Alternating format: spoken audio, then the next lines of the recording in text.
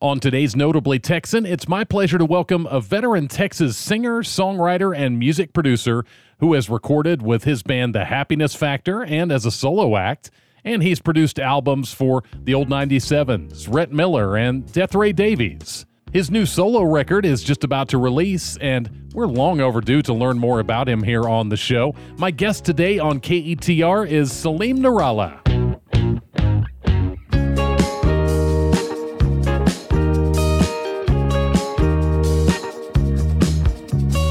Man, it's a real pleasure to have you with me today, Salim. Welcome to Notably Texan. Thanks a ton, Matt. It's awesome to be here in Commerce. I'm happy to welcome you out this way, and we've got a lot to discuss, including your new Nuclear Winter release, but I always enjoy learning a little bit about the background of our guests when I have them in, and I believe that you were born in Illinois, but how old were you when you moved to Texas? 3 years old when we moved to El Paso. Oh, okay. Yeah. Have you ever been to El Paso? I don't think I have. I've been a lot of places in Texas, but I don't think I've ever actually been. Well, it's the place people usually drive through as they're on their way from California or Arizona. So yeah, I was raised there and spent basically all of my formative years there. Wow. Okay. It's a drier climate there, huh? Yeah, it's actually nice. Yeah, because when it's 100 plus, you're not dying like here. Well, what types of music did you get into while you were growing up, and who kind of influenced your listening decisions? Well, the Beatles started it all. They're kind of responsible for this life in music that I've had. I was given an opportunity on my 9th birthday by my grandmother, Edna, who lived in Pleasant Grove, Arkansas. Okay. She had come down to El Paso. She said that I could pick out any album I wanted at Kmart and for my birthday. And the one that caught my eye was all white. Okay. There was nothing on the cover. It was all white. And for anybody out there who knows anything about the Beatles, yes, it was the Beatles' White Album. And it's still, to me, the most influential record that I've ever heard.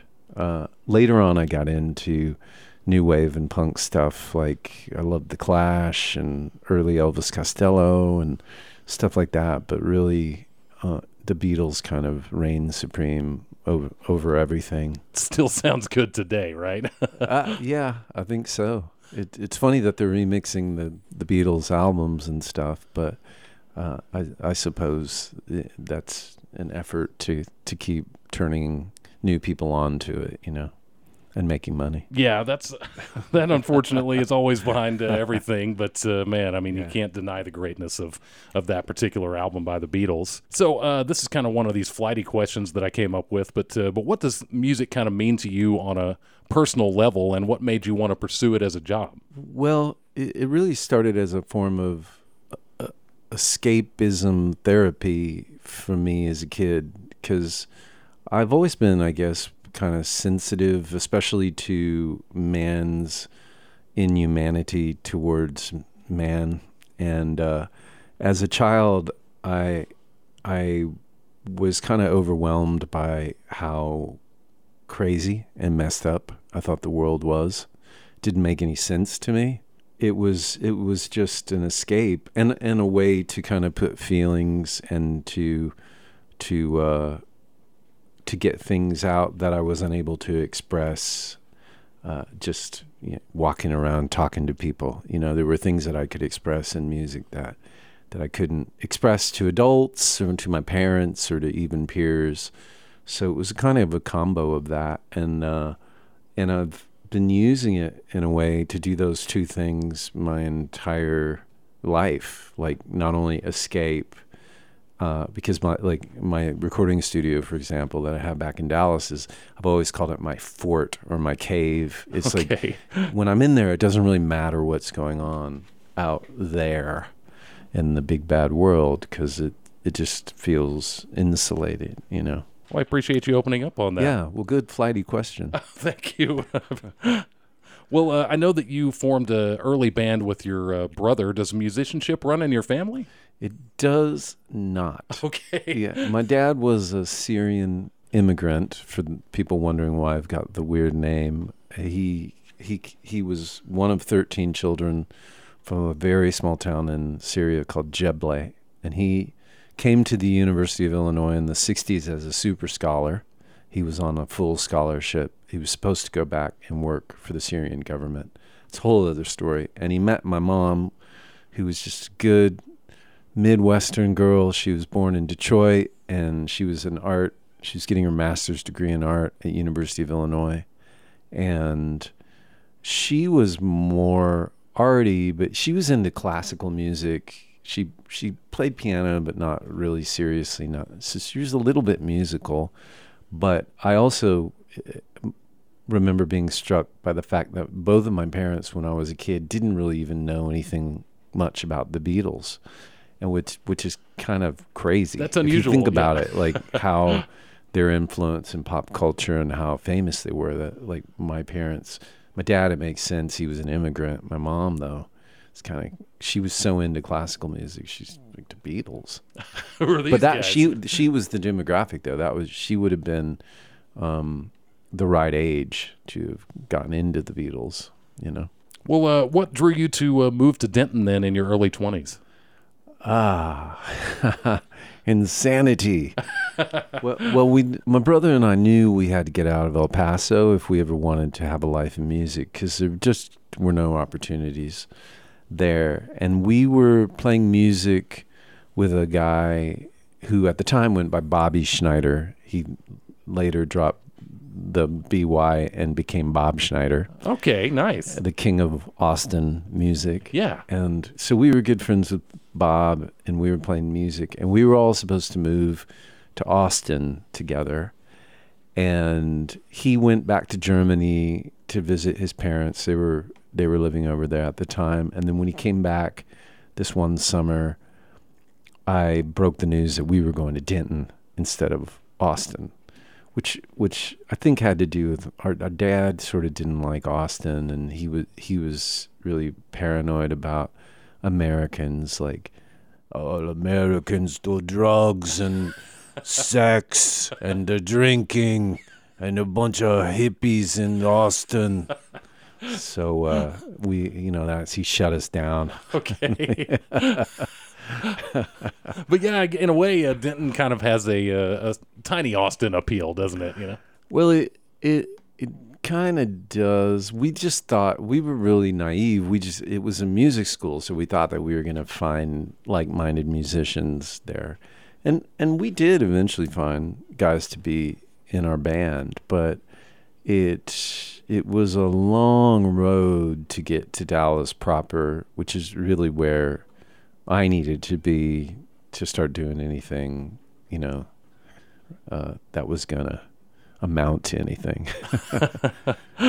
I'm speaking with Salim Nourallah today on 88.9 KETR, and you've made quite a name for yourself as a music producer, working with the old 97s and Smile Smile and many others.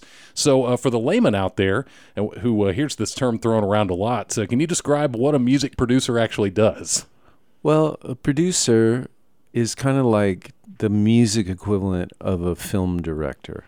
And so I get involved, and different producers have different ways of going about things, of course, just like directors. But I really like to start at the beginning with the song selection, because ultimately I'm a songwriter, and I think everything boils down to songs. Like, what's the point in making a record if you don't have a group of good songs?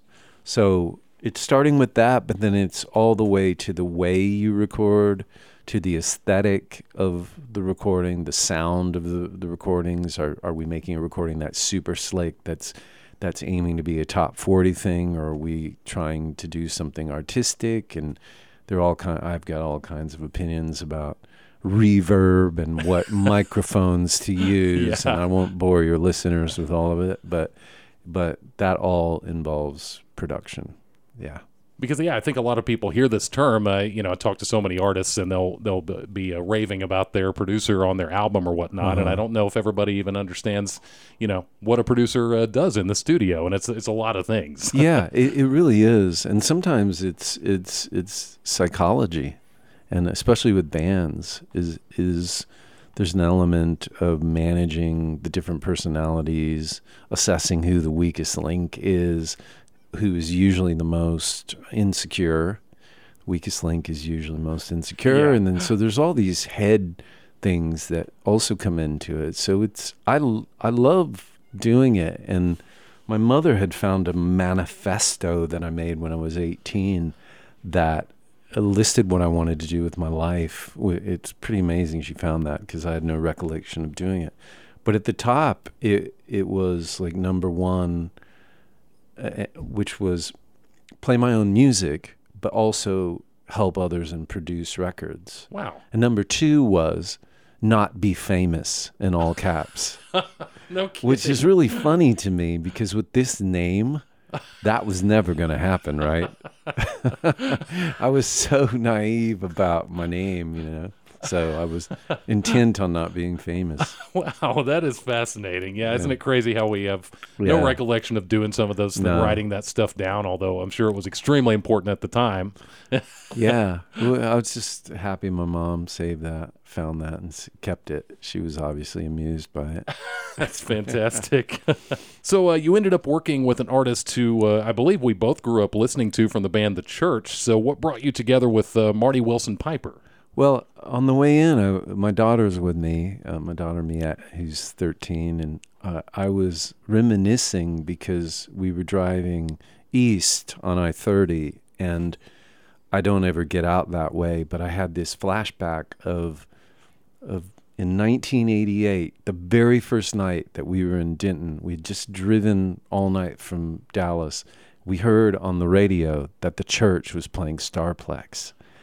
And was this by chance that show that was like $10 a carload or something? I think it was. Because I was at that show. That's amazing. High five. Well, back in the day, I tried to tell my daughter, there were no phones for navigation. You use maps or whatever. I don't even know how we got around. But my sister Miriam and I, she was the only one that was up for going. We're driving around Mesquite trying to find to find Starplex, and I was telling my daughter, God, if you'd told that kid way back then that, well, in how many years, 30-something year, in 30-something years, Marty Wilson Piper will be your friend and on your new album and recording. At this very moment that we're speaking, he's in my recording studio, really producing a session, and I couldn't help but get a laugh, driving and having that flashback and thinking, life is weird, isn't it? It certainly is. Yeah. Maybe half the battle is just hanging in there. I think so. More than half the battle. So how did you two actually connect? Well, when I was in Denton going to school there was a guy named Big Bucks Burnett who had a record shop called 14 Records, and I used to like going to his shop after class. And one afternoon after class, I had two albums I brought up to the counter, and it's funny because they were both Australian bands. One was the Go-Betweens, who I loved and still love, and the other was The Church. And Marty looked at me. I was, he sort of had long hair at the time, and he said, "Hey, are you in a band?"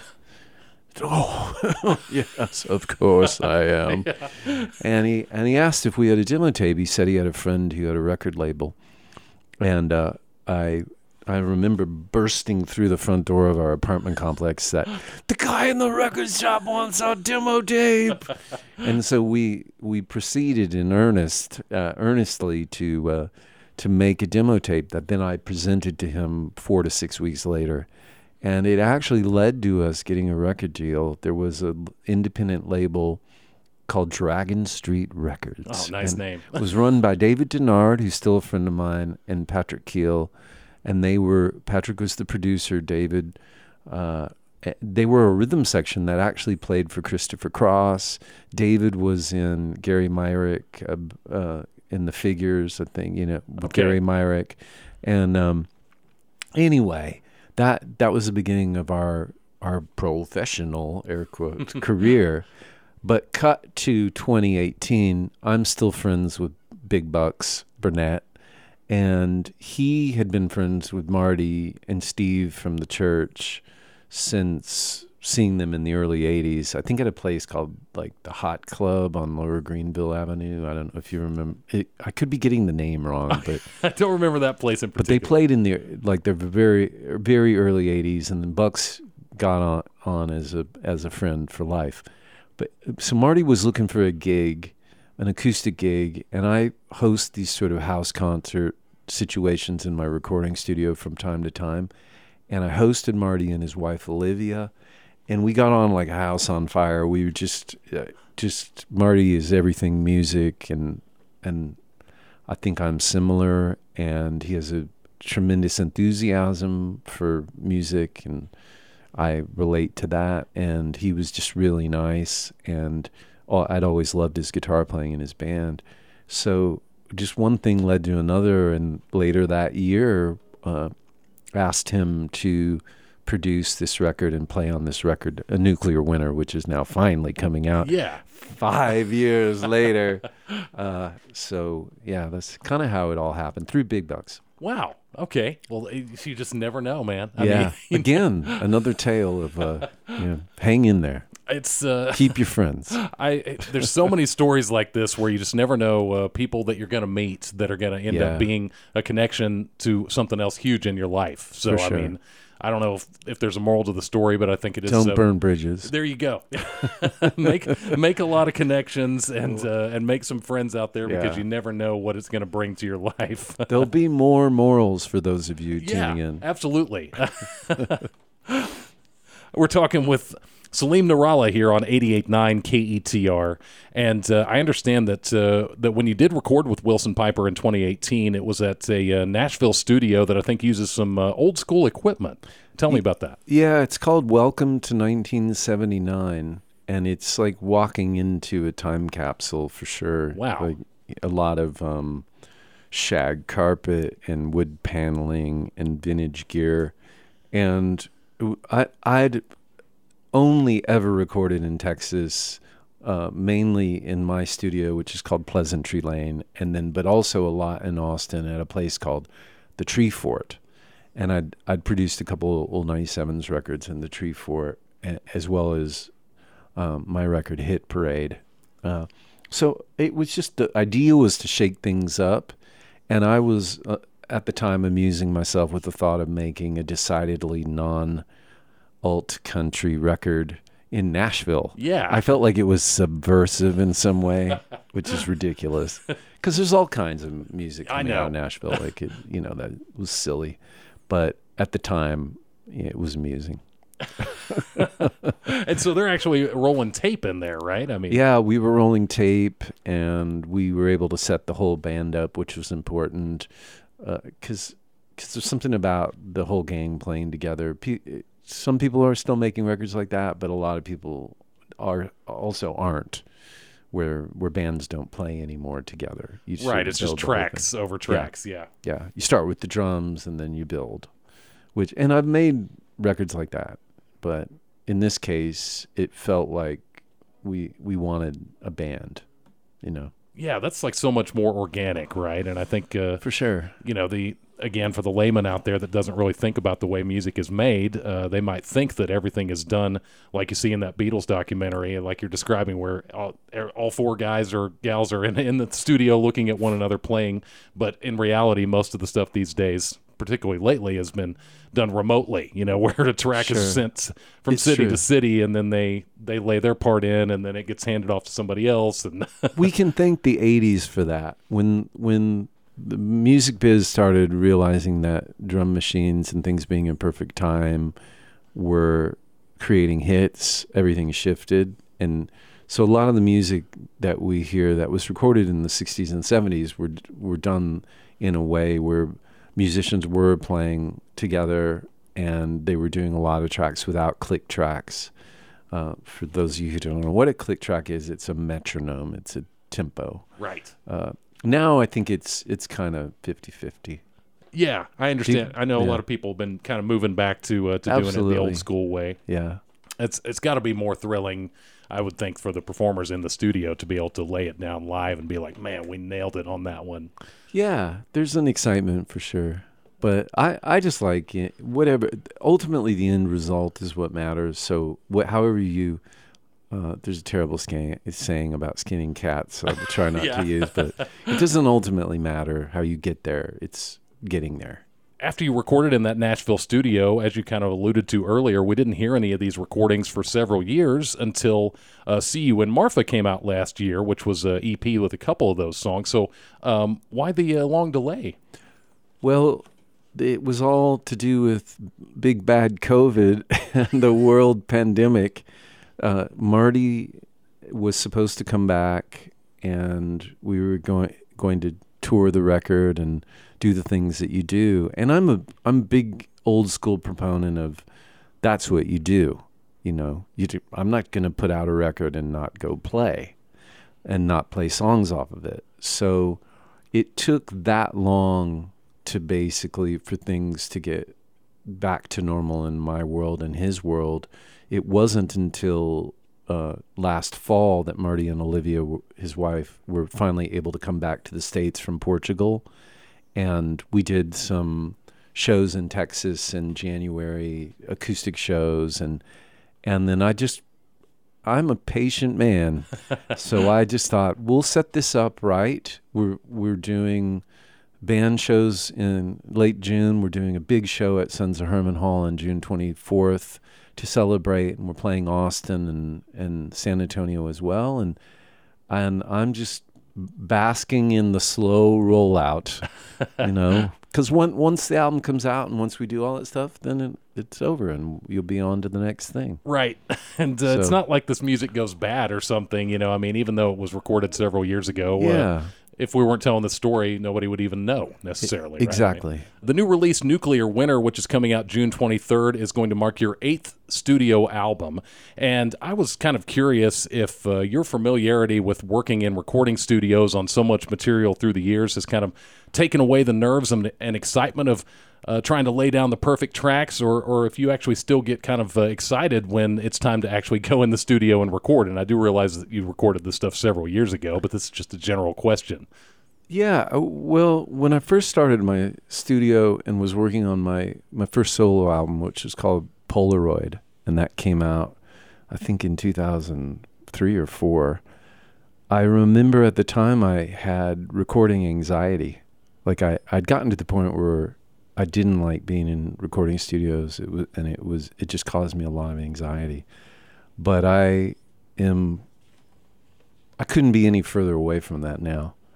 I don't get anxious at all about singing or anything really, and I really enjoy it. So I think that's something that I'm grateful for, having my own place to record, and I've made this really comfortable place with a very distinct environment, and I love it. So yeah, like I said, I think you've got a different perspective, because I think a lot of bands, you know, are just kind of doing their thing, they're gigging, they're practicing at home or whatever, and they're like, oh man, we got to go into the studio. This is going to be so nerve-wracking. You know, what if we don't nail it that day that we paid to go in the studio or whatever? But you've got a different perspective because you have your own studio. You're in there kind of all the time. Well, then it was born out of survival, though, because when I was coming up playing music, the only way to record was to be on a major label and for someone to give you a bunch of dough to go record. And the only people that really had recording studios when I was first starting out were like the people like Bob Dylan or Tom Petty, or the ones that are really loaded. And so one of the great things about they call it the collapse of the major label system, it kind of corresponded with computer recording, and then people like me that could then start their own studios and have a way to survive. So that's how I've survived, going way back to then. Do it yourself, DIY. Exactly. So Nuclear Winter has a lot of material that, as I understand it, was written several years ago, but you kind of unearthed it for last year's See You and Martha EP and your next release. Would you be willing to talk a little bit about why these songs were shelved so long, and what made this kind of the right time to bring them to light? Yeah. Well, it's I think that I'm a throwback. Obviously, I've already said to the Beatles, but I think one big thing about the Beatles that I really appreciate is the way their albums have a certain sound. And when I'm working on an album, I'm not just looking for, oh, these are the 10 songs I have right now. It's what's the sound of this album going to be, and how do these songs work together as a collection?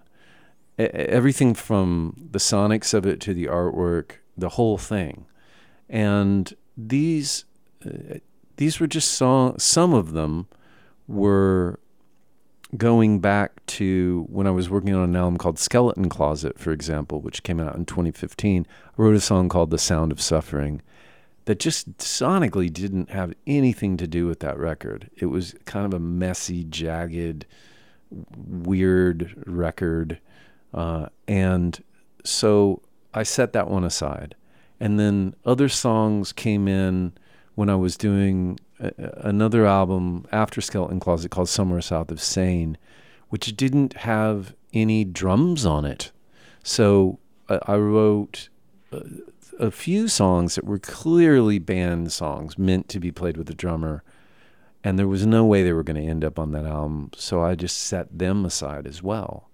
So after a while, when I finally got around to making a band album, I just look at, well, what's been in the pile, that I've been kind of building up, and there were songs in that pile that didn't make it to this record, that didn't fit in.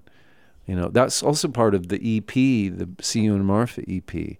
I really liked Marfa as a song, but I didn't feel like it fit in with Nuclear Winter. I see. And the whole, like, See You in Marfa, Marfa has nothing to do with a nuclear winter. Yeah. What? So, yeah, that's why I wanted to make an EP with these other tracks, and it sort of they felt better together. So if record stores were still prevalent, and props to the handful that still exist out there, there's not any in our immediate area here, but they're out there. But if they did still exist everywhere, what section do you think that your new album would reside in? Oh, that's a good question. Well, it'd be under N. Okay. All right. Fair enough. But I think it's rock and roll. I think for people wondering who I'd compare myself to now, it's kind of like, what was Tom Petty? He was just kind of rock and roll, right? Right. Which there were a lot of people that flirt with, indie rock or indie pop but I think at this point I would just be in the rock and roll section. Gotcha. If there is, there may not be a rock and roll section. I don't know. Which is kind of funny. I mean, there are so many cross sections, honestly, on music genres these days that it's almost too much to keep up with. So yeah, but yeah, I guess we're just playing 4-piece drum kit, Ludwig drums, and Rickenbacker guitars, and precision basses, and it's rock and roll. We are a listener-supported public radio station, and while you're here today, Salim, would you be willing to mention some of the things that you personally appreciate about non-commercial radio? I really appreciate it's supported by the listeners, and I love the independent spirit of it. That I feel like without non-com radio, well, then you've just got commercial radio, and that doesn't seem right, does it?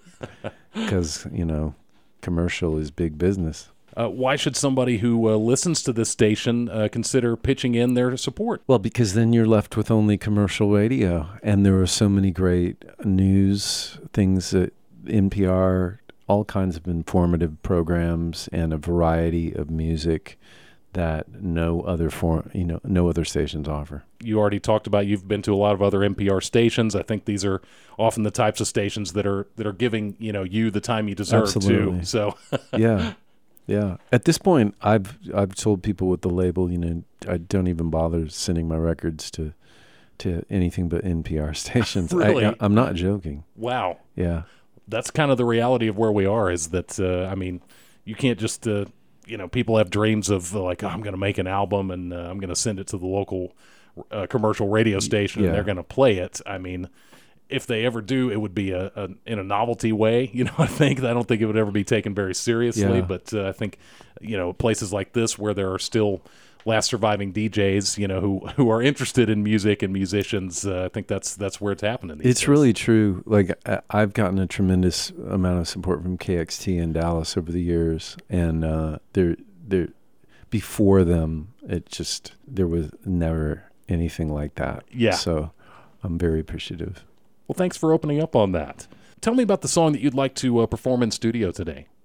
Well, I'm going to do a song called Under Attack, which was one of the last songs I wrote before we went and recorded the album. And I just, it's kind of got a unique, I think, subject matter. It's about the inner negativity that many people generate that they're not aware of. And I think a lot of madness in this world comes from these thoughts that we are unable to observe and not participate in. Let's take a listen to this now. It's a live in-studio performance by Salim Nourallah of Under Attack on Notably Texan.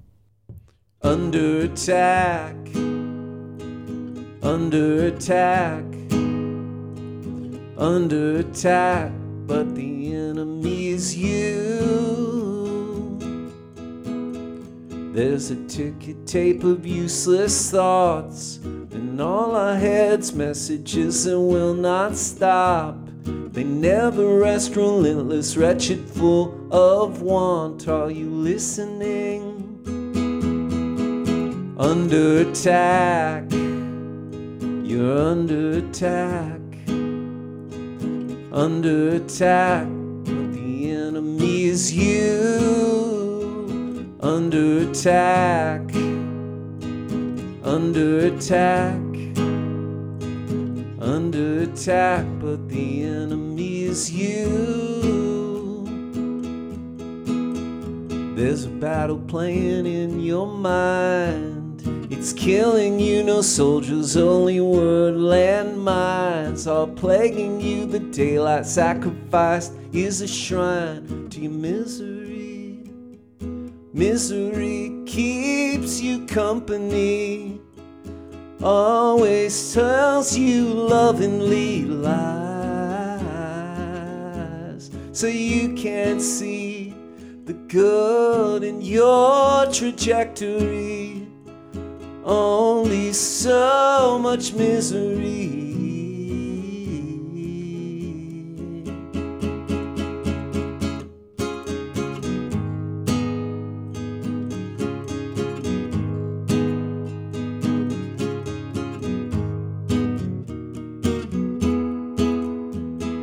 Under attack, you're under attack, under attack from the enemy inside. Under attack, we're all under attack, under attack from the enemy inside.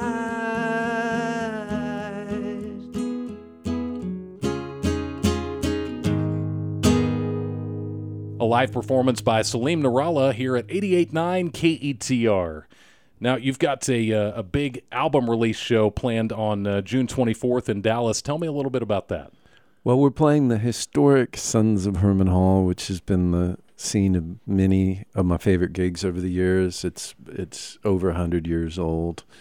And we've got a great bill. The Death Ray Davies are on it, and the Beatles of San Antonio. They're called Buttercup, good friends of mine, as well as another Dallas band called the Ottoman Turks. Yeah.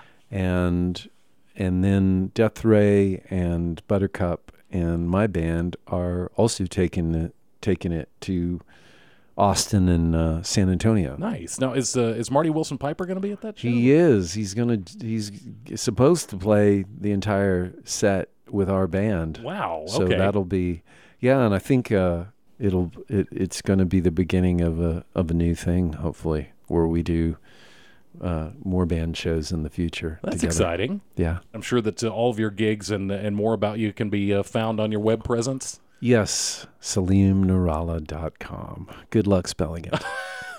I was gonna say, I don't know if you want to spell it or not. It's really not that hard, but I'll make sure people have got the spelling on this before it's all said and done for anybody who's just discovering you today. Yeah, discovering letters. I am really kicking myself that we've not talked until now. Like I said, your name has come up in a lot of other discussions, and I've seen your name listed in liner notes and whatnot. And I'm just glad that we were able to connect today. And let's make it not the last time. Yeah, I agree. It's just so great finally meeting you, and thank you so much for inviting me out. Yeah, it's a pleasure. I wish you all the best, man. Thank you. Same to you, Matt. Hopefully see you again soon.